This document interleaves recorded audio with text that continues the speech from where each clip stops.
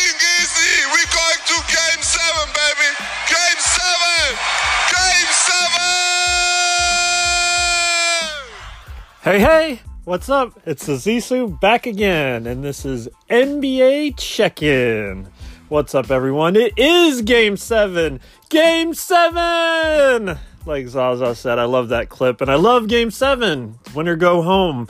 Right now, I'm here to talk a little bit about the NBA while the second round series between the Raptors and the Celtics wraps up. It looks like the Celtics are going to take this one. I was hoping for a little bit of a closer game as we come down the stretch here. But as I'm recording this, Kyle Lowry just got his 5th personal foul.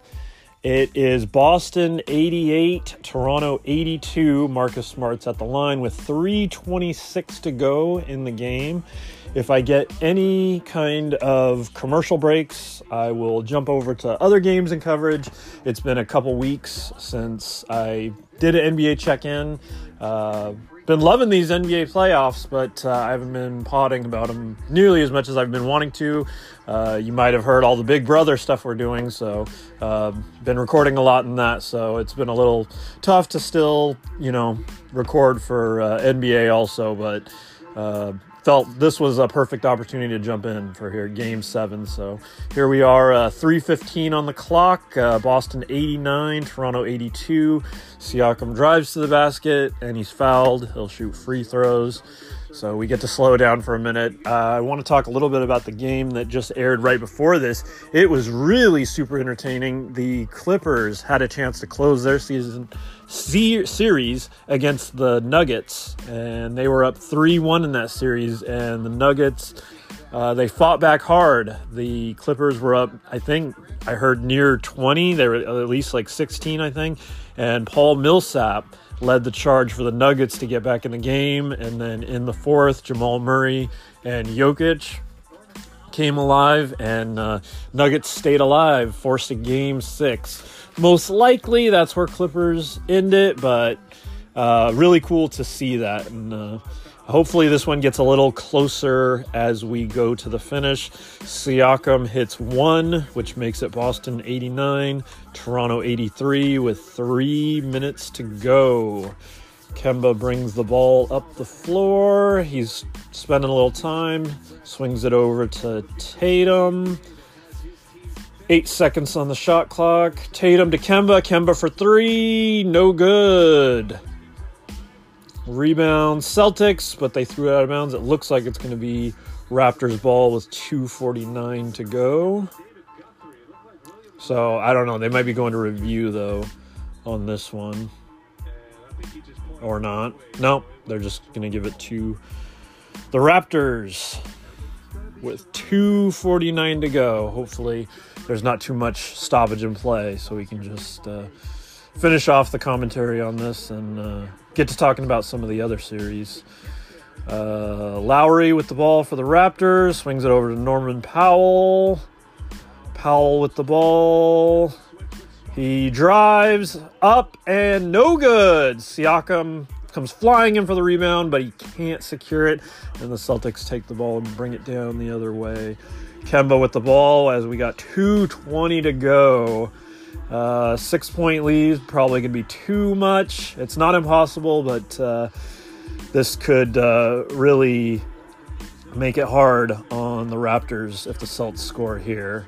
Marcus Smart to the basket, and it's going to be called a charge. So Raptors ball with 2:07 left, 89-83 still. Yeah, I don't know. Close call, but for the no, he's well outside the restricted area, and he is established. So, yeah, good call on the charge. All right, Van Vliet down the floor to Powell to Lowry.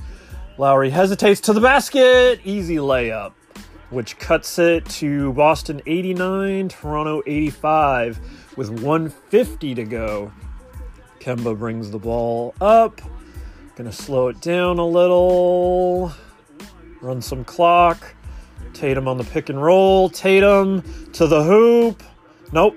Has to back out. Back to Tatum. Shot clock at 5. He throws up a 3. No good. Marcus Smart barrels in for the rebound, but knocked over Lowry. And they might have him on the foul. Either way, it's going to be Toronto ball. So, yeah, good to see Marcus Smart lay out like that. He's definitely known for those kind of effort plays, but it didn't work out for him there. 1:32 to go. Van Vliet brings the ball up. It's only a 4-point game, but the Raptors don't have any time to waste. Lowry with the ball again. Once again to the hoop. Easy, but he misses. And what's the call? Was he fouled? Yes. So he'll shoot a couple free throws. And I bet they might go to commercial. Either way, they're gonna slow it down to take these free throws. So back to that Clippers Nuggets series. Really cool to see the Nuggets show up like that. It would be easy just to lay down, especially with the 3-1 series. But really cool to see them give it their all. Like I said, Clips probably got it easy. The other series, the Lakers are up 3-1 in their series against the Rockets. And they look to close them out. I think they will. I was hoping for more from the Rockets, but they just didn't have it. And I know Westbrook's been playing, but he's been injured. So Lowry's second free throw is good. So it makes it Boston 89, Toronto 87. 2-point game with 1:18 to go. This is what I wanted. This was what I was hoping we'd get here for this special edition NBA Check-In Pod. Always fun when I get to call the end of a game and it's close. So Tatum sweeps in, but he can't complete it. No call. Raptors up the other way. Norman Powell all the way to the basket. Blocked by the Celtics. I think it was Marcus Smart. We're under a minute to go. Kemba Walker with the ball the other way. 50 seconds to go. 2-point game. Kemba's going to slow it down. 10 seconds on the shot clock. 7, 5, Kemba still with the ball. 4, 3, Kemba to the basket. Oh, and with 0.4 seconds left on the clock, there is a foul call. Man, that was close. That was close to a shot clock violation. They definitely squeaked every second out of that shot clock. But yeah, awesome block by Smart on the other end. And then, yeah, Kemba probably waited like a second too long to make his move because they could have had shot clock violation. And even Williams is the one that's going to shoot free throws. Lowry was just in there, and he was able to kind of hook him. And Lowry fouls out with 16 points. Ooh, that's huge for this final amount of time. And they are going to commercials, so yeah, let's jump over to some of the other series that are going on and some of the series that are done. Like I said, Rockets, Lakers, very disappointing. You wanted to see more out of the Rockets, especially out of Harden, considering normally after a full season, he's fatigued. I know he deals, I think, with asthma. So, but yeah, no, their playoff series is on the line, being down 3-1, and you just know that LeBron and the Lakers want to finish this. They don't want to mess around. I guess that's what happened the previous game, that the Lakers were up over 20, and the Rockets came back and made it like a 5-point game late. And the pod I always listen to that I reference here on the show, the NBA Mismatch on the Ringer NBA show with Vernon and O'Connor, they were talking about how it was just deceiving because it was one of those things where a team course gets up and they start to cruise. So it was hard to take Houston's rally that seriously. And once they started rallying, the Lakers just, locked them down and finished them off. So I expect them to, do the same and finish that series. And so what we appear to be headed towards we'll see how this one finished up. This one's still up in anybody's hand, but it's the winner of this game versus the Miami Heat. And then in the West, we're almost for surely to see, even after tonight's pushing it to Game 6, you still expect the Clippers and the Lakers Battle of LA to be the Western Conference Finals. So that should be interesting and make for a good matchup. But either way, I actually am going for one of these East teams, Miami, Boston, or Toronto.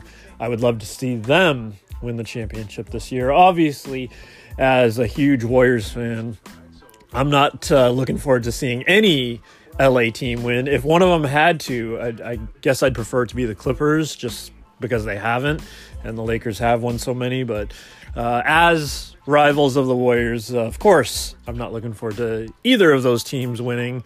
But we'll see. We'll see who meets them there. Right now, Miami appears to be the hottest team in the league. They just took down the number one seed Bucks in the East, and they almost swept them too. Milwaukee was able to take that one game where, incredibly, Giannis got hurt, and the Bucks behind Middleton were still able to hang on. So we got 35 seconds left in this one. Williams misses the second free throw, so he missed both of them, but oh my God, I think Tatum just soars into the lane, secures the rebound, and he gets fouled, so I think he'll shoot free throws with 34.9 seconds left. This is crazy. Oh man. Raptors, you gotta box out. That's crazy. Tatum comes all the way from beyond the three-point line to secure this rebound, and all those Raptors in the paint. You got Siakam, you got Ibaka. Oh man, how'd they let Tatum get in? You got to box out. And even after Williams missed both free throws, Tatum hits the first one. He's going to shoot the second one now. No good. So it's Boston 90, Toronto 87 with 30 seconds to go. Van Vliet into Siakam. Van Vliet at the three-point line.